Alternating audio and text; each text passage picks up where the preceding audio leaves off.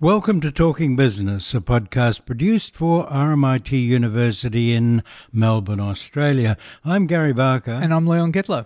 And this is episode 35 in our series for 2015. And today's date is October the 2nd, Friday it is. Leon, what's on the program for this week? Well, we've got a terrific interview with Mark McDonald and Mike Wick. They're both talking about their company Appster, which is one of the most successful kind of startup generators in around. I mean, they've started in Melbourne and now they're in San Francisco and Silicon Valley, and they're doing pretty well. Yeah, it's got some sort of turnover, hasn't it? Oh, yes. Yeah, multi-million dollars now. It's amazing. All in about 4 years. And then we're going to have a chat with economist Nicholas Gruen all about innovation, public-private partnerships. Very interesting that is too. It'd be nice to do a bit of a series with Nicholas on that. I think so too. Now, let's listen to Mark McDonald and Mike Wick about Appster.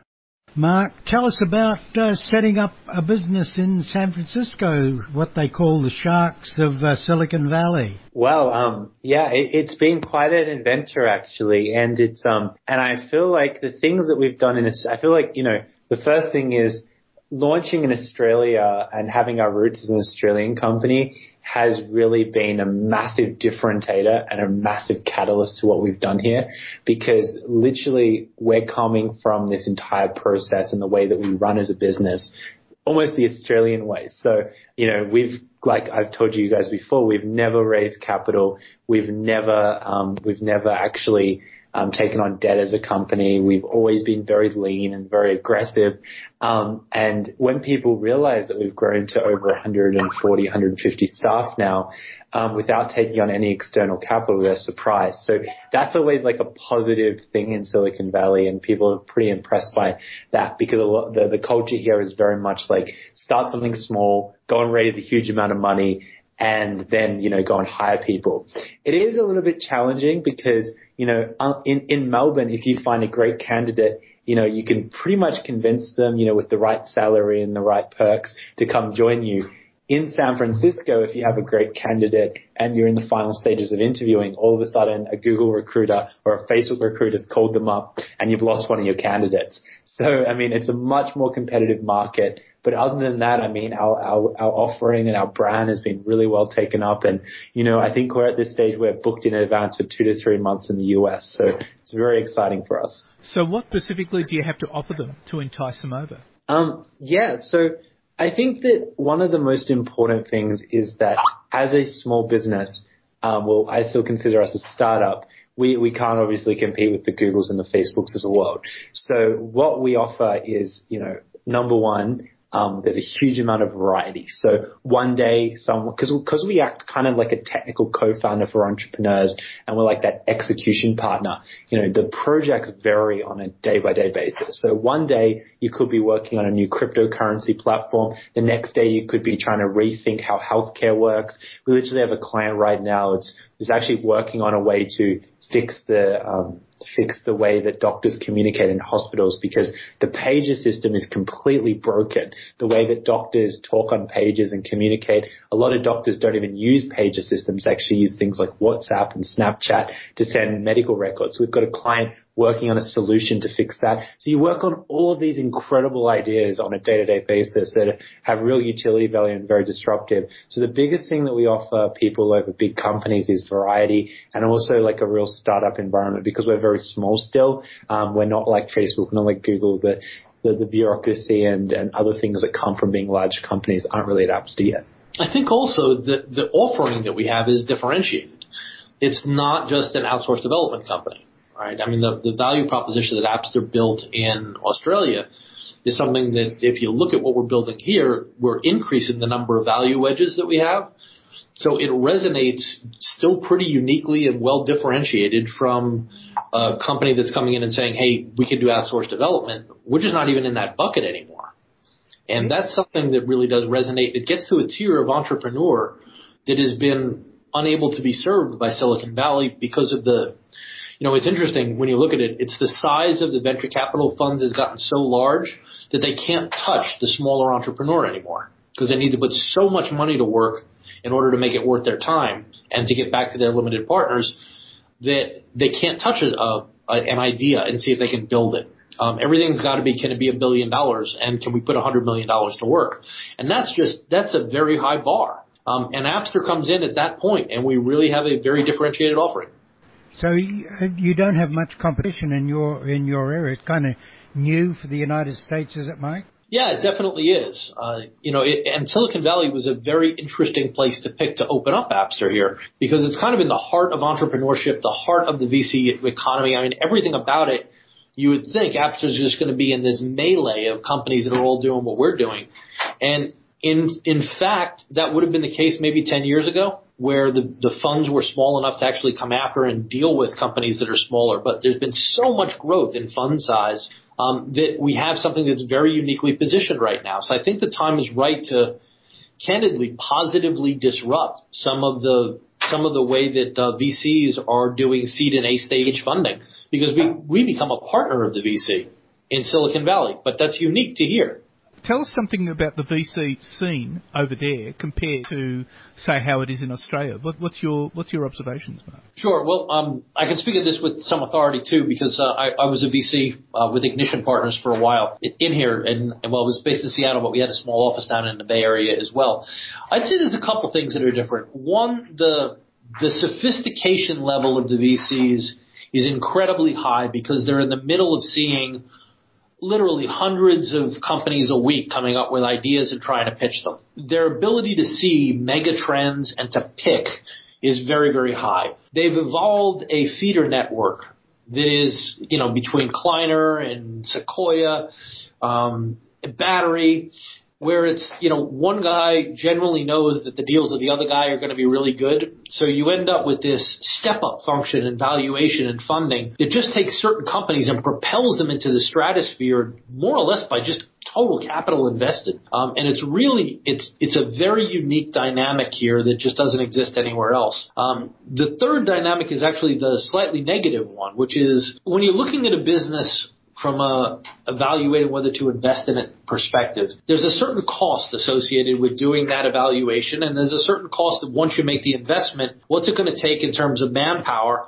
in order to go to the board meeting, stay on top of the company, and just do the stuff that a VC is supposed to do as an active investor. Well, that stuff costs the same whether it's $1 million investment or a $100 million investment. So you really look at it from a return on capital perspective, and a VC who's got billions of dollars to invest. I mean, how many companies do they have to invest in if they're only going to be writing $1 to $5 million checks? If they've got $200 million in their fund to invest, right? It just takes too long, and it's impossible for them to man it. And that, I think, is a dynamic that's very, very unique to Silicon Valley VCs and just doesn't exist anywhere else in the world. Mark, style of business that Appster developed in Australia, is that fitted in reasonably well in Silicon Valley, or have you had to modify it? That's a great question. From our perspective, I always say that it was really a blessing for us to start in Australia, because we really thought about things differently to a lot of Silicon Valley-based companies. In Australia, because as a lot of us know, the venture capital early stage funding environment isn't quite as strong as it is perhaps in Europe or in the US. There's really a focus on a lot more bootstrapping,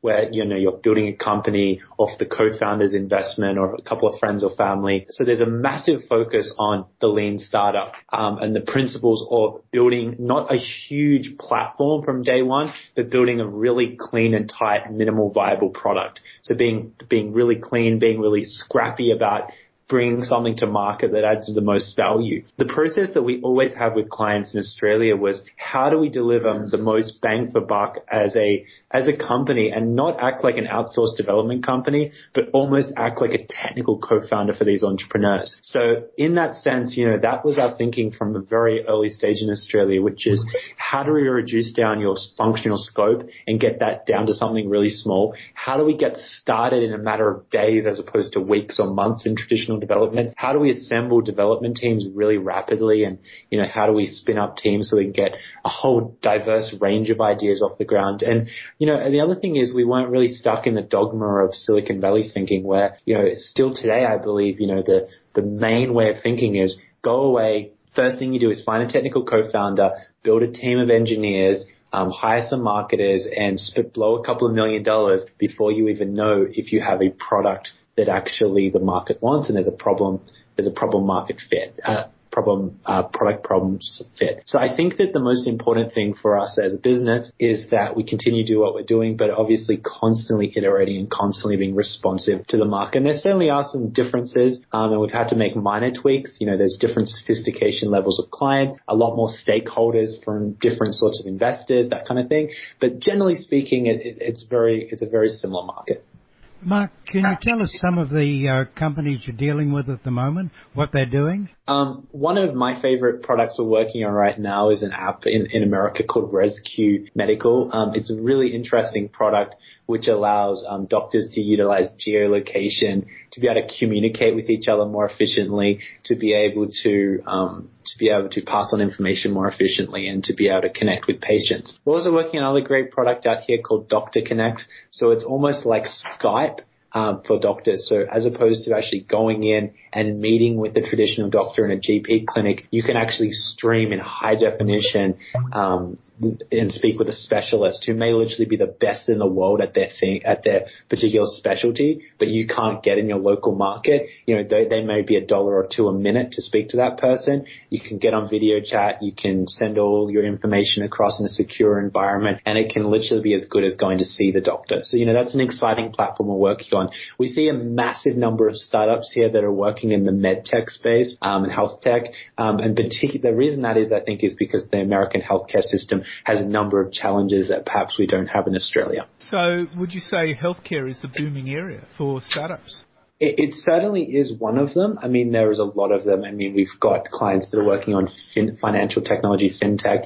We've got a lot of health tech. We've got a lot of clients working on, educational technology solutions. I think that where we're at right now is a very exciting place because literally the industries that were created 100, 150 years ago, every single one of them is literally being reinvented. You look at the taxi industry through Uber, you look at the hotel industry through Airbnb, literally these massive trends that we're seeing, collaborative consumption, sharing economy, these kind of things, the power of the internet and almost democratizing a lot of information has allowed for some really powerful, platforms and solutions and technologies and apps that, couldn't have been possible 10 years ago. Apple just announced a research kit. That would be a further stimulus to that kind of area, wouldn't it? Yeah, so we're very excited about the new the Apple developer kit that came out for the Apple Watch this morning. We saw some demos about how the different apps that were available. We saw a demo of Uber, what Facebook looks like, and it's a very exciting product because it's almost something that applies to people in micro time, where as opposed to opening up their phone and checking something and taking 5 or 6 seconds, we're literally talking about getting information in the moment. So, the Apple Watch is going to be very useful for things where people are using it and, bringing out a phone is going to be arduous. So things like text messaging, things like ordering an Uber, things like checking Facebook messaging, these kind of things are perfect for an iWatch and may not be as suited to the mobile phone, but we're just seeing them almost like as a compatible thing. And certainly with our clients that we're working with, both in Australia, Silicon Valley and other places around the world, we're seeing the Apple Watch as complementary to the actual the iPhone. Well, the exciting thing I find about the Apple Medical Research tool is that Apple has just sold their 700th million iPhone.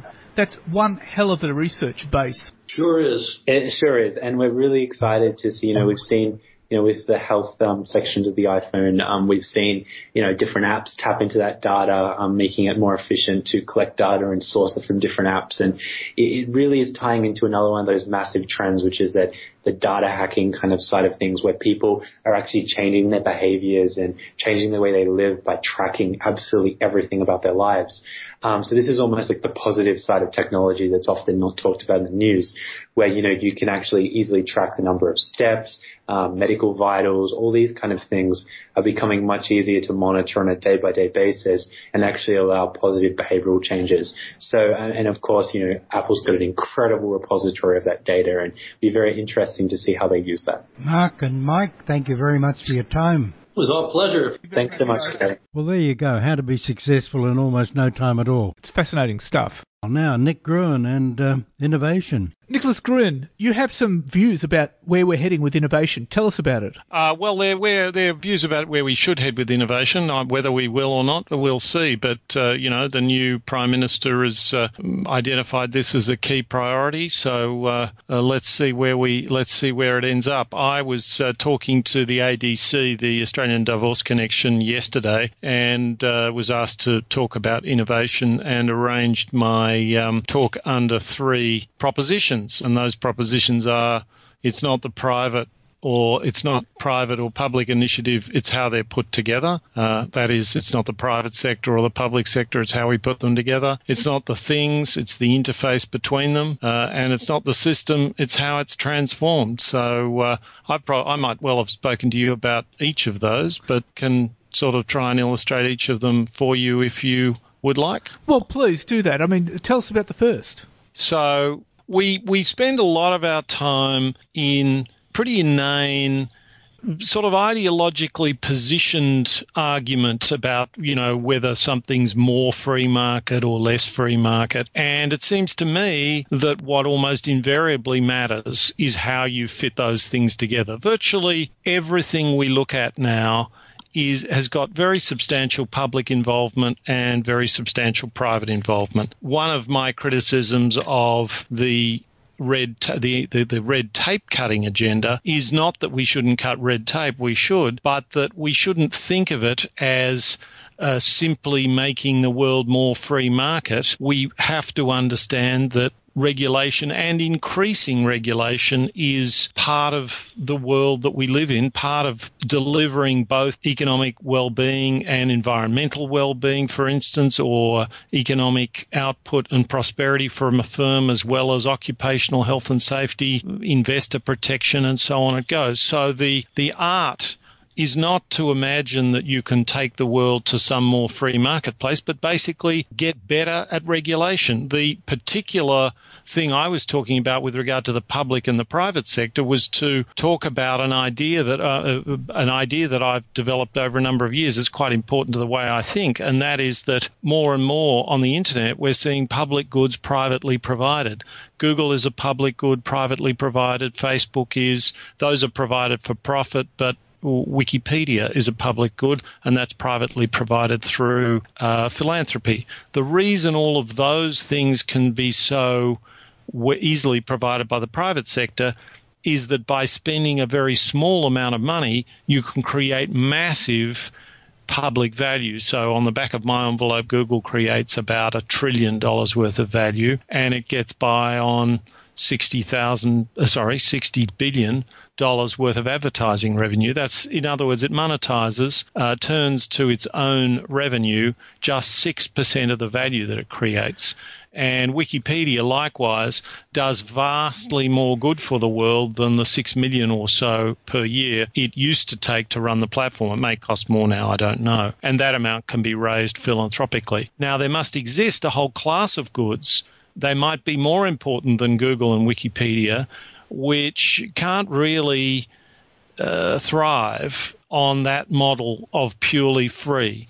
So I would liken them to the state that Google would be in if it had chosen to market itself as a private good. In other words, if Google did what is quite easy for it to do, which is to say, we're not going to give you our services if you don't pay us money, and the whole thing is behind a paywall. So what do those goods look like? Well, one that I kind of came upon is a website called 23andMe. 23andMe is a private genome. It's consumer genomics for $99. They will provide you with a partial analysis of your genome, and then they will tell you lots of things about it. They'll be able to tell you if you have any markers for particular cancers and who your relatives are and a whole bunch of things like that. And that's a business that could be a Google. In other words, in terms of its significance, it could be incredibly important for research, for people's well-being, and so on. But it's got 1 million customers out of a target market of, say, 2 billion rich people on the planet. And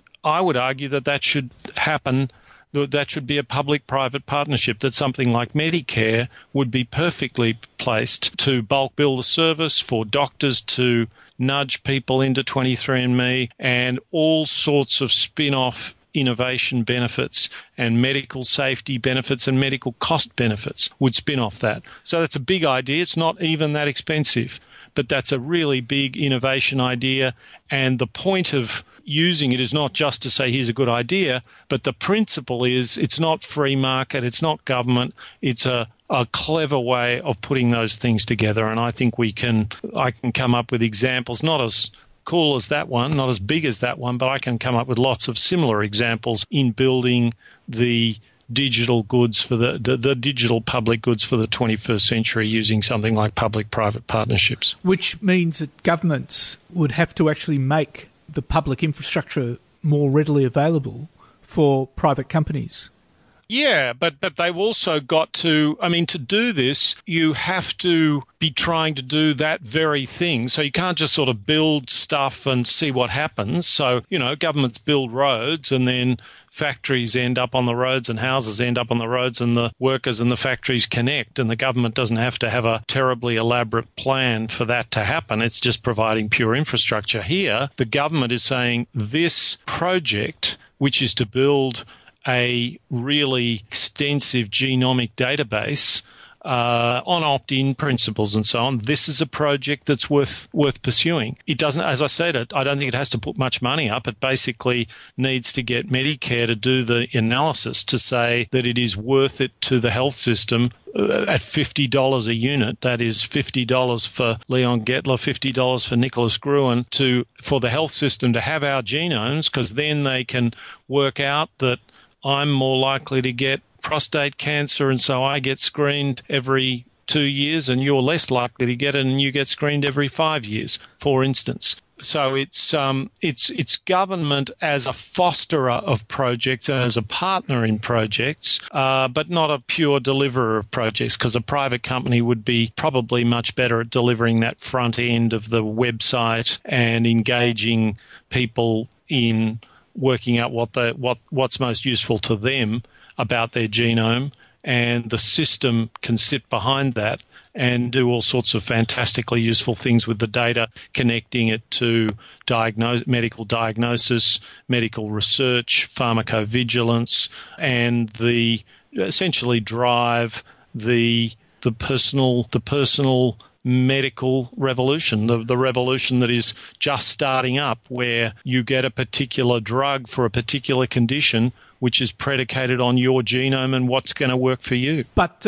with government budgets under stress, particularly health budgets, could you see, government saying, okay, we'll provide this service for you, but we want a slice of your takings? Well, yeah, but a lot of the kind of intellectually interesting stuff is how you configure this public-private partnership. Often I think it's quite hard, that's part of the problem, to work out really compelling terms on which the government and the private sector collaborate. And by compelling, I mean terms that make sense as a system, not compelling because they make money for the government or the private sector, but because they address social needs in optimizing the role of the government and the private sector. The private sector wants to make money. The government sector wants the most efficient system it can. I would be astonished if this asset, for each person that Medicare insures, every Australian, that this asset, if this asset isn't worth $50 to them, I'd be very surprised in terms of lower health costs into the future. It's a capital asset that costs $50 to buy this capital asset, and for the rest of your life, the system knows more about you and can, around that knowledge, deliver to you better services that'll mean that you spend less time in hospital and all of those kinds of things. I think that's enough of a dividend for the public sector. In other types of public-private partnership, perhaps it isn't. That's enough of dividend for the public sector, and then there's all the research infrastructure that it creates, and a private provider can provide the website and the public engagement, as 23andMe does right now. And indeed, the government can actually make savings in their health budget as a result of it. That's right. Savings in the budget, and also better. There are two elements to doing things better. One is saving money, and the other is doing what you do better. And there would be a nice, juicy mix of both of those things if we went in this direction. The other thing you would do is that 23andMe, this $99 service, which I'm asserting would cost maybe $50 if done en masse. This is a partial genomic sequence. So at the same time, you build a national infrastructure so we can look up. You've opted into the system and said, yeah, that's a good thing for me to do. If I'm a doctor, I key in Leon Gettler. It connects me to your genome and helps me with diagnosis of whether you've got a cold or leukemia or whatever. But then we decide that you need a full genomic analysis. Now, you might be a pensioner or Medicare might pay for that. That costs about $1,000. Or you might just decide that you want it because, it hasn't come up as a thing that Medicare will pay for, but you want it. Either way, when we do it, that can be housed in the data infrastructure, in the genomic data infrastructure for Australia. And we gradually build a better and better resource. And everyone can connect to it. Doctors, researchers, inappropriately anonymised forms or identified forms, depending on whether someone's a doctor or a researcher, and so on. Nicholas Gruen, that sounds very exciting. Let's hope that happens. And thank you very much for your time. Thanks very much, Leon. I only got to the first of my sayings. Maybe we'll carry on with the next ones right. on the next exciting podcast. Well, that was fascinating. Thank you. Okay. So what do you think, Leon? It's a good theory if it ever comes to fruition. Well, it sounds fascinating and it would work really well. You can imagine all the budget savings that would produce too. Oh, enormous. Yeah, it really would. And improve the health system just for that one thing. Yes. And now the news. Well, Gary, first of all, to China, and the profits of China's industrial companies have nosedived, falling the steepest level since 2011, according to official stats. Data from China's National Bureau of Statistics showed that profits fell 8.8% in August. Producers of coal, oil and metals are doing it the hardest. Coal mining profits crashed 64.9% in the first 8 months of this year.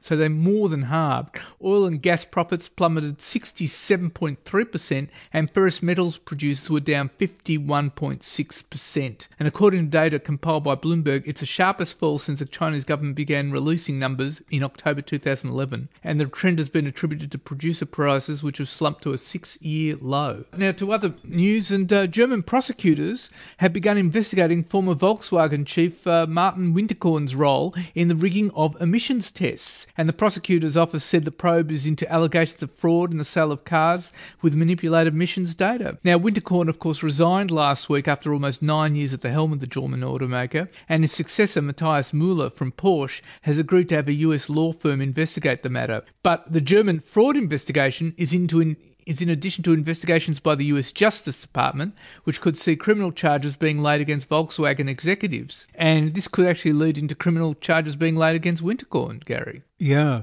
it's a huge blow to the German automotive industry. Now, when he resigned last week, Winterkorn issued a statement saying he was unaware of a company's efforts to dupe emissions, but he accepted responsibility for the irregularities. He's sitting where the buck stops, isn't he? Whether he actually did it is another thing. And the bigger question, did he know? Now to Australia, and the lift in consumer confidence following Malcolm Turnbull's ascension to the nation's top job has proved to be short-lived. The ANZ Roy Morgan Weekly Consumer Confidence Index fell 3.4% last week after jumping 8.7% the previous week when Turnbull won the Liberal leadership and became Prime Minister. Now ANZ Chief Economist Warren Hogan said the reversal in confidence isn't surprising at all because of a week before's record bounce. So there was only one way to go. No, I think that's quite healthy. People are starting to get a more realistic view of the problems Turnbull's ability. Yeah, and the ANZ is saying basically the government now has to get its finances in order and then come out with some vision and some reform package for the future. Yeah, and a lot's going to depend on Scott Morrison. Absolutely. Turnbull has decided he does not need guidance from Tony Abbott's chief business advisor, Maurice Newman. Now, Maurice Newman, a climate change skeptic, his term as chairman of the Prime Minister's Business Advisory Council has expired, and he has not been reappointed. Surprise, surprise. Now, Newman was embroiled in controversy earlier this year after accusing the UN of using global warming as a tool to create an authoritarian world with concentrated political authority. Now,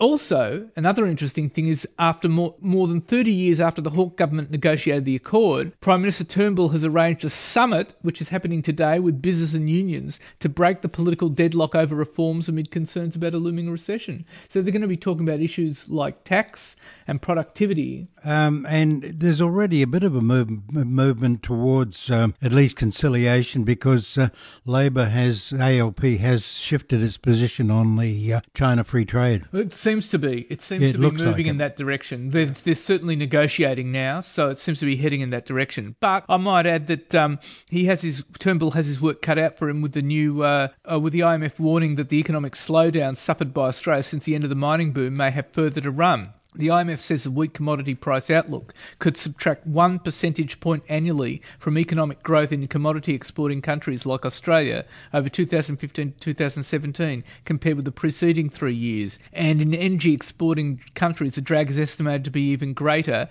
2.25 percentage points on average over the same period. And that reflects a sharp downturn in oil prices over the past year. And the IMF is urging in its World Economic Outlook that policymakers have to be realistic about their economic growth potential, and it says countries have to tackle structural reforms like removing infrastructure bottlenecks, improving the business climate, and enhancing the quality of education. And it's important to remember that annual Australian growth has slowed to just 2% as of June, which is well below its long-term average of 3.25%, and other commodity-based countries like Canada and Brazil are already in recession. And it's a big warning for us in Australia. There's a kind of stagnation around here that needs to be broken. Yeah. Now, this week we saw $56 billion wipe off the Australian share market. That was on Tuesday when stocks plunged below the critical 5,000 point for the second time this month. It was a horror day. It saw a sharp sell-off in resources stocks following a 30% share price crash for global commodities giant Glencore in London the night before. And that created an equity rout, sending the Australian market to its lowest level in 2 years. Now, Glencore's problem is it's being squeezed by China's slowing economy and a debt load of 30 billion US and a market value of just 16 billion US. So the debt is twice as big as what the company's worth. Yeah, the current value of it, unless the share price picks up. That's right. Now, the sell-off follows a warning from analysts. Now, Glencore's share price rebounded by almost 20% the next night after the company said it was financially solid, says no solvency issues, and so share price has been going back up now. But the market is watching it closely. And I might add that last night, the Australian share market finished its worst quarterly performance in 4 years, with the benchmark index having lost 8% or 440 points over the 3 months through September. To some degree, I mean, this is nervousness of investors and the funds. Well, it's right around the world. It is. Right around the world. All the funds are right down all around the world. And I think everyone is not so much... I think everyone is really spooked about debt. We were talking before about the China Free Trade Agreement, and the Chinese ambassador to Australia, Ma Jiazhu, has used a speech in Melbourne to address the political impasse of the FTA and has urged Australians to recognise its benefits. And speaking at a business function, Ambassador Ma compared the agreement signed 100 days ago to a baby that needed to be nurtured. And he said, his words were, "This is an opportunity that should not be allowed to slip through our fingers, should not be allowed to slip away." Now, when we're talking about the negotiations, Prime Minister Turnbull said last week there'd been an initial phone conversation with opposition leader Bill Shorten. The two sides have yet to sit down and formally negotiate the issue, but they're talking at the moment. Which is a long way better than under Abbott. Interesting piece of news is the business news. Business software tools maker Atlassian, valued at over US $3 billion, has filed for an IPO and expects to debut on the US markets before the end of the year. And Atlassian filed its prospectus under the Jumpstart Our Business Startups Act, which permits companies with under US $1 billion in annual revenue to file their IPO paperwork confidentially. Atlassian has hired Goldman Sachs and Morgan Stanley to work on the offering. Now, Atlassian is based in Sydney, but it's got a big Silicon Valley presence, and it's unique among software firms for funding its growth because it's profitable, Gary. It's making a lot of money, but the IPO's in the US, not locally. Well, that's where all the money is. Indeed. Now, the wave of consolidation continues to sweep through the Australian telco sector this week. It's been quite extraordinary. This follows TPG Telecom's successful acquisition of iiNet, and telcos Vocus and M2 have announced plans for an all-scrip merger, and that deal will create Australia's fourth largest integrated telco, and the scheme of arrangement will see M2 shareholders receiving 1.625 Vocus shares for each M2 share, and combined, the two companies will be worth more than $3 billion, have a combined revenue of $1.8 billion, with an EBITDA of around $370 million in FY16, and the combined entity would boast a product portfolio of retail internet, electricity, gas, corporate and wholesale internet and IP voice, data centre cloud services, international and domestic bandwidth, and dark fibre. And that's a very interesting thing because that's challenge to NBN. Absolutely, which leads me to the other one, which is interesting, is that Australia's third-ranked telco Vodafone, Hutchison, has struck a $1 billion partnership with the country's second biggest internet provider, TPG Telecom, which will see TPG's mobile customer base moving to Vodafone's network and boosting TPG's plans to become a fully fledged telco in its own right. Now, as part of the deal, Vodafone will use TPG's Australia-wide network of dark fibre to carry the data generated by its mobile network, and TPG will spend up to $400 million extending its fibre network, constructing about 4,000 kilometres of new dark fibre to Vodafone's 3,000 cell sites around the country, and provide Vodafone customers with greater bandwidth and faster data speeds. And that's going to put a lot of pressure on Telstra, and already Andy Penn, the new CEO there, has come out saying he's going to spend some money. He's prepared to sacrifice profit margins to stay in front. He's very determined, as well he might be. With this wave of consolidation, and this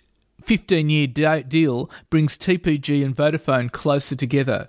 So in 15 years' time, with all the consolidation going through the industry, let's take a look at where TPG and Vodafone are then. Going to be very interesting. Voda is, of course, a multinational company. It's very, very big in Europe. And TPG will ride in on the strength of that as well. Metcash, investors are betting on more declines of Metcash's share price. Many doubt whether the struggling grocery wholesaler can survive the onslaught from discount retailer Aldi. The IGA supplier is the most shorted stock in the Australian share market for 2015 so far, which means most investors think its share price is going to head south. And analysts are even predicting Metcash, whose shares have slid about 40% since January, will become extinct within a decade. Now, Aldi's successful low-cost model has also driven a fresh price war with major supermarkets, and as a result, IGA outlets have been forced to price match Coles and Woolworths on as many products as possible. But I might say that Metcash Chief Executive Ian Morris told investors this week that Metcash was primed for a fight on price and convenience and with Aldi, and he pointed out that Foodland and IGA supermarkets in South Australia and Western Australia, where Aldi is expanding into,